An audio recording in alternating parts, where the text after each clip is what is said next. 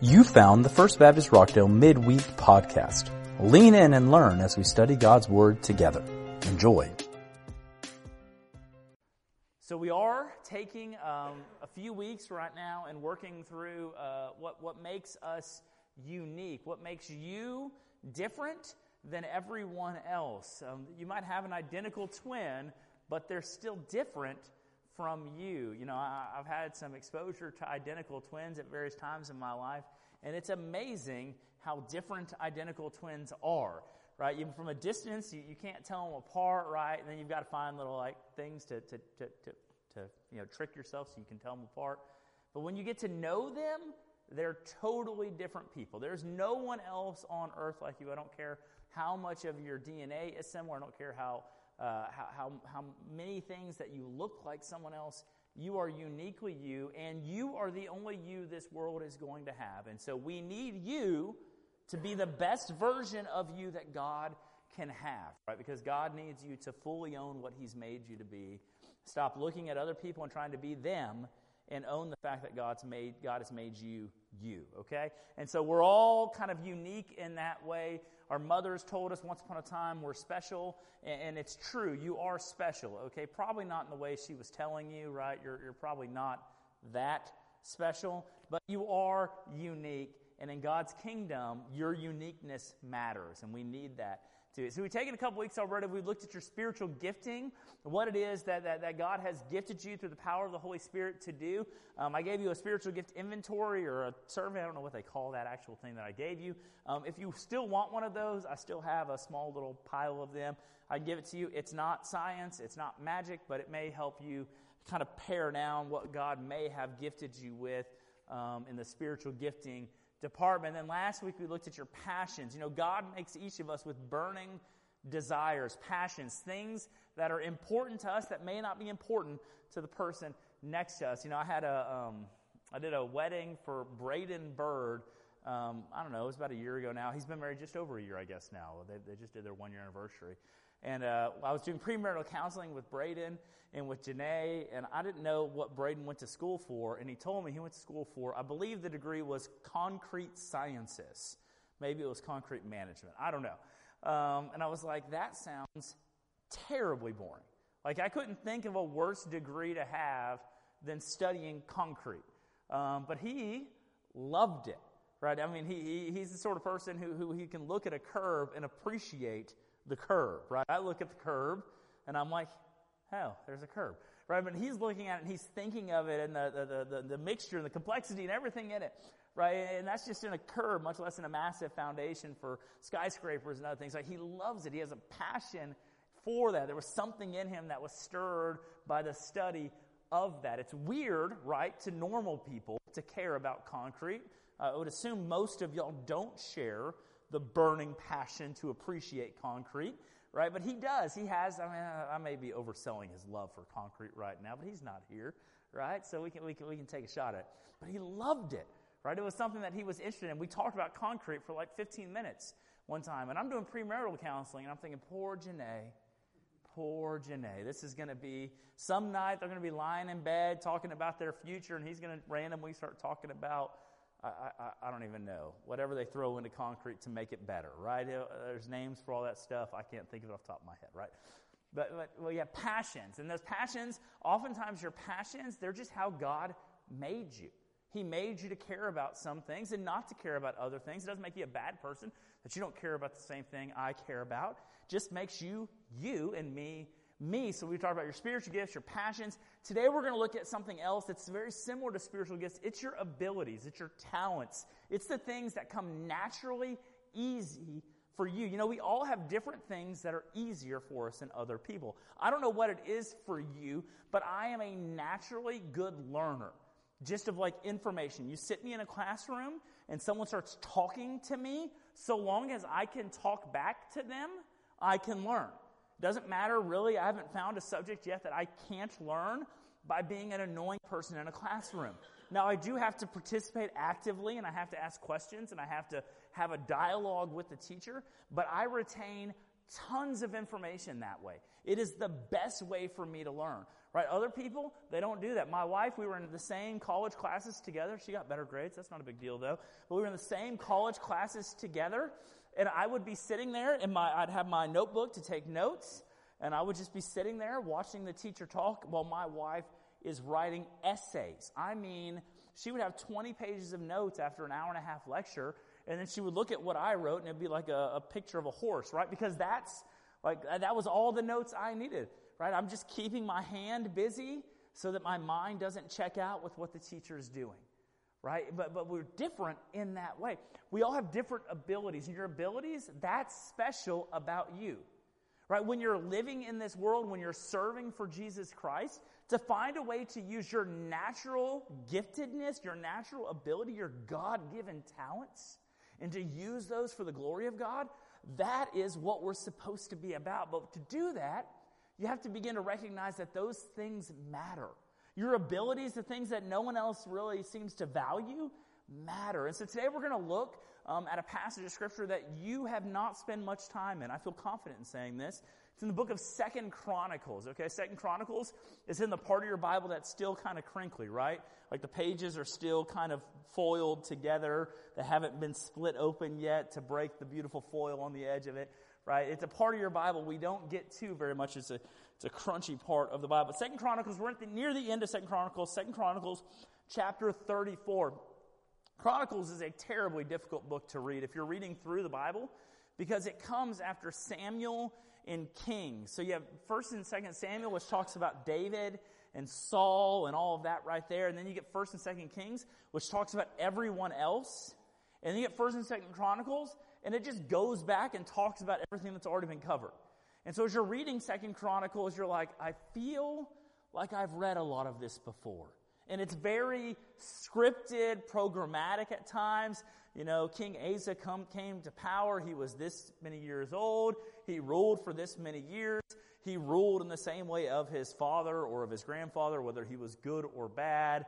He did this one little thing that was interesting, and then his son became king. It's almost like a genealogy, except it takes chapters to get through. I mean, it takes 30 pages of text to get through the list of the kings. Chronicles is a tough book. So if you're reading through the Bible, by the way, if you're on an annual reading through the Bible plan, you're probably getting into Leviticus right now. So high five, stick to it. You can do it. I believe in you. Push through. It's okay. I'm doing a chronological Bible reading right now. And so like I was reading the other day, and I was in Numbers. I'm actually like a month ahead because I start in December, but that's neither here nor there. But I was in Numbers, and then all of a sudden it took me to like Psalms because Moses wrote a psalm, Psalm 90 is Moses. I kind of like that. It was just kind of a break. I'm like, oh, something other than Numbers, right? It's kind of nice. So, but if you're in there, it's good for you to take some time to read God's Word, but there are some parts that are harder than others. So if you're in Leviticus right now, if you're on that annual Bible reading plan, God bless you, stay in it, guys. It gets, Numbers is better, okay? It's just around the corner, and Deuteronomy is actually, so just hold on. There's better days ahead for you. But here we're in 2 Chronicles chapter 34. I hope you're there. It's after Kings and Chronicles, and then you go there. 2 Chronicles chapter 34. We're going to be reading just a couple verses. And what's going on right now is King Josiah has come to power. Josiah was a young king when he took power. I believe he was like 8 years old when he became king or something like that, which tells you that there's something going on when an 8-year-old gets to be the leader of the not free world, right? Because Israel probably wasn't a free world organization. But he became king, and he was a good, godly king. And in the course of his time, the law, the Deuteronomical law was rediscovered in the temple. So like it had been growing dust on a warehouse shelf somewhere deep in the temple, and some priest went back there and was cleaning up, and then he looked at it and he's like, oh my goodness, here's the law. And he took it to Josiah, and he read it to Josiah, and Josiah's like, we've been doing pretty bad. We've been doing pretty bad. And so Josiah makes a number of reforms, and part of it is to take the broken down temple and to begin to fix it back up. And that's where we are, 1 Chronicles chapter 34 in verse 10. And it says, and they gave it to the workmen who were working in the house of the Lord. And the workmen who were working in the house of the Lord gave it for repairing and restoring the house. This is money that was given to them. They gave it to the carpenters and the builders to buy quarried stone and timber for binders and beams for the buildings that the kings of Judah had let go to ruin. And the men did the work faithfully. Over them were set Jahath and Obadiah, the Levites, of the sons of Merari, and Zechariah, and Meshullam, of the sons of the Kohathites, to have oversight. The Levites, all who were skillful with instruments of music, were over the burden bearers and directed all who did work in every kind of service. And some of the Levites were scribes and officials and gatekeepers. So what's going on is the temple is being refurbished. Money's coming in from various places. But we get these lists of these like really obscure biblical characters. I don't know if you've ever played like a real Bible trivia game. By the way, the only real Bible trivia game has a rainbow that you have to go up and down 3 times. Any other Bible trivia game is a knockoff, okay? So I don't know which one you got, but the one with the rainbow, that's the real deal. It's a hard one too because they ask church history questions like, what's the apostolic sign of Peter? Right? And you're like, I don't know. It has something to do with keys, by the way. If you ever get that question, it has something to do with keys, okay? But it's not even Bible trivia. When I play this with my wife, she'll stump me on those questions. And I'm like, that doesn't count. That's not even in the Bible. And then she's like, well, whatever, you're a preacher. And then she moves on to the next question, right? But if you're ever in Bible trivia, these names like Meshullam and this Zechariah that's in here, like these are bit characters in the story of the Bible. But each of these people, the reason they're mentioned, the reason their names are held forever, like this book won't pass away, right? Heaven and earth will pass away. The reason their names will always be recorded in a positive manner, how wonderful is that if your name's recorded positively forever, is because they had special talents that mattered.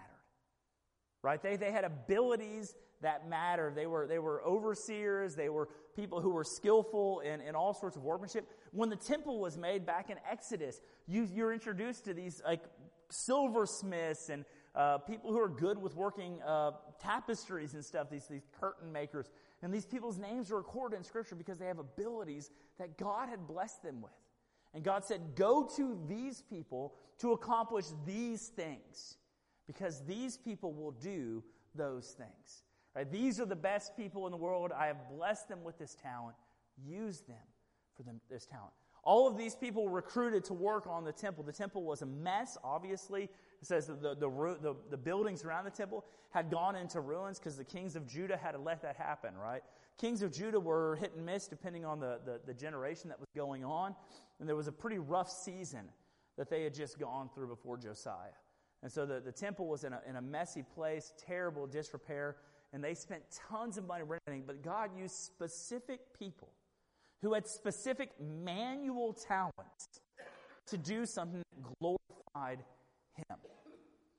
Right? He found people who had physical talents and used those physical talents to glorify Him. There's a couple things that we can get from this. First thing is, everybody has abilities, and so you have to discover what your abilities are, right? If they'd come to him like, hey, Zechariah, can you go take care of this project? And he'd been like, yeah, I don't know if I'm good enough to do that.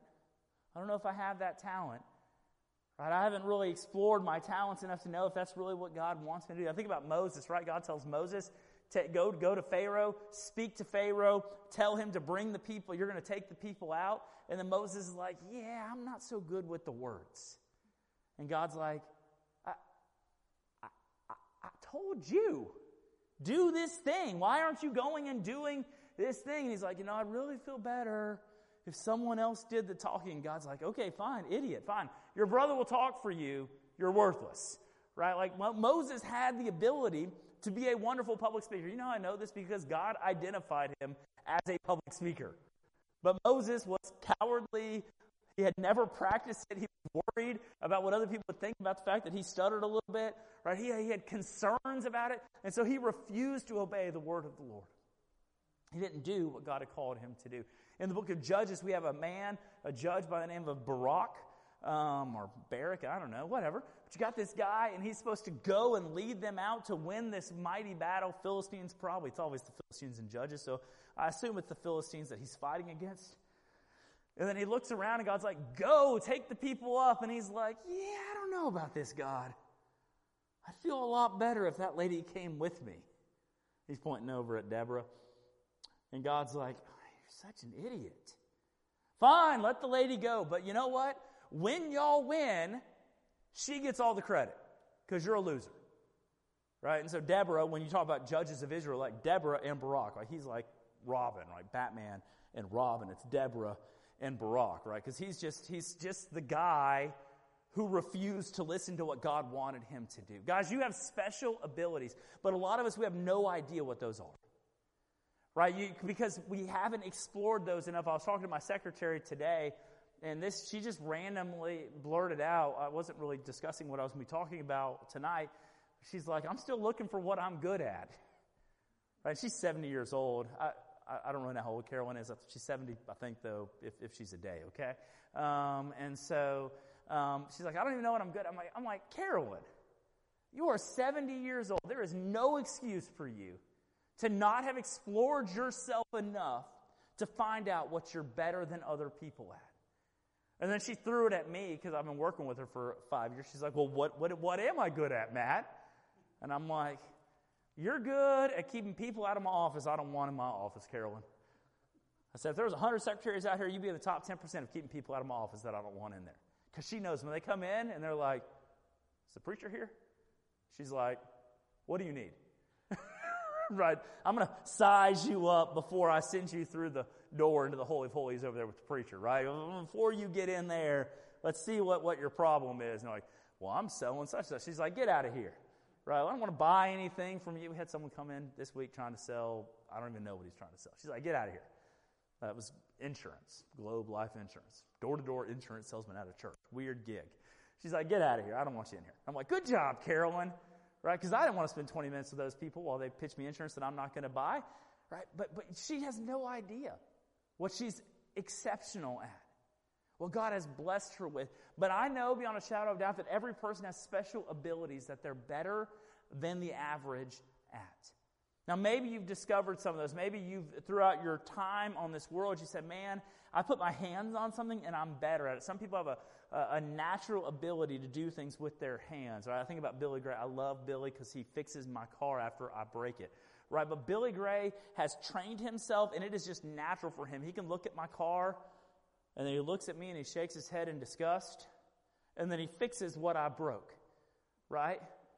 Right? Like he just fixes the thing. Like, and I would spend 10 times longer watching YouTube videos and screwing it up than he can take care of it just in an instant. Because he has an ability inside of him. Some of it's a physical thing. You can work with tools. You can look at problems and you can fix it. You just are good at that thing. Some of it's other things like cooking. Like some people love to cook. You know what? I actually like to cook. I don't like to bake. That's kind of girly. But I like to cook, right? Grill or cook. I enjoy those things. Baking is girly, Bill. I got 3 men who like to bake in here? You don't like to bake, do you, Johnny? Thank you, Johnny. Okay. We were gonna work on unordaining someone right now. It was gonna be the first unordination service, right? We're back on the market. No, I don't enjoy baking, but I like cooking. Baking is more science, by the way. Cooking is more art. Right? Baking, if you put too much of something in, it's ruined. Right? Your bread won't rise, your cake will taste like salt, whatever. Right? Cooking, you put too much of something in, you're like, just going to make a bigger pot. Right? Just toss a few more things and everything's going to work out. Right? But some people are just naturally good at cooking, at baking, at putting things together. Right? They just have a natural giftedness. Some people are musically inclined. They are blessed with musical. It says the Levites in here. The Levites, we were all blessed. They have natural abilities. But you have to discover what those abilities are. And how do you discover that? You do things. Do things outside of your comfort zone for a little while and then find out, man, I'm terrible at that. I thought I'd be bad at it. I didn't think I'd be that bad. And then don't do that anymore. And then do something else outside of your comfort zone. And then you may find out, hey, I'm actually pretty good at this.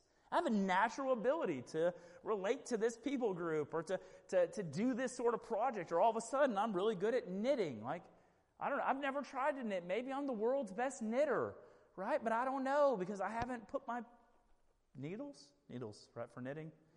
Yeah, Charlotte could teach me because she makes them scarf things. Is it a scarf? Is that the appropriate term for that? I don't want to. Okay, good enough, good. Right? Maybe I'm a great knitter. I have no idea. because I've never done that. But you have abilities. Maybe you haven't explored enough. So get outside of yourself and explore your abilities, because God has made you special to do things. And you know what? Every ability that God has given you is intended to be used for His glory. For His glory, for His purpose. So if you're like crazy super athletic, and as I look across this room, it's probably not us. Let's be fair. Right? But maybe you are crazy super athletic, or maybe you were 40 pounds ago, okay? Bill? So, but, right, maybe you were, right? That can be used for the glory of God, or your musical talent can be used for the glory of God, your artistic ability, your physical skills, like all of those things can be used for glory. Yeah, there are people who are cutting down timber to rebuild the temple, and those people are used for the glory of God. The people who cut the beams that are formed to put into here are being used for the glory of God. Every Sunday, people appreciate that work. It's a wonderful gift that people have. Use your abilities to glorify God. Improve your abilities. When you find something you're good at, something you have an aptitude for, get better at it. Right? Don't be satisfied with being pretty good. Work at it. Work to get better. Work to sharpen your skills. There's no one who's the best at anything or who's truly exceptional at anything who just naturally became 100% better than everyone else. Michael Jordan, best basketball player, I believe, in history. You could argue a couple other people if you really want to get an argument there. Michael Jordan, you know why he's a really good basketball player? He worked really hard. He was gifted. He had natural athleticism gifting. God had blessed him with abilities that I do not have. Some people have this ability to float. It's a real thing. Go watch basketball players. They'll jump, and when I'm coming down, they're just hovering. Caleb McDuffie, our last youth pastor here, he could float. I'd play basketball against him when I was thinner and younger in Kingwood, and I'd have him, and he would jump, and then he would just be like, woo. How do you do that? He's like, I don't know. He has a natural athletic ability. It's a weird thing. I don't understand it. Gravity should work on all of us the same way. But it doesn't. I don't understand it. Science. Go figure, right? But some people are just naturally gifted, or maybe they've figured out how to jump in a way that I don't understand. But regardless of that, right, you have a natural ability, but you have to improve on it. You can't just settle for what you have. So if you're the world's greatest knitter, or if you're Rockdale's greatest knitter, right, you can keep working on harder stitches or whatever, that I don't even know, turns. I have no idea. All this to say, guys, well, no, I'm not going to get there. Okay. Work on your skills. If you're musically inclined, Doc, if you're musically inclined, right, don't just settle for the fact that you're like, oh, I'm good enough. I can play with Crash Landing, right? Improve your skills. Work on your skills. Hone your skills. Sharpen. You've been doing it for 60-ish years. Right? I probably didn't do it at 2, but regardless, right? Like you've been working to get better, practicing. Paul was in here today singing, right? Working on his craft, working on his skills, because God has given him a gift, and you don't just settle for being the base level average that God has made you. You want to be the best version of you that God has made you. And then you take those skills that you've honed, that God has blessed you with, and you use them. And you find a way to use them for God's glory. You know, my last church, we had a thing that we did, I don't know, it was about 4 times a year, I guess.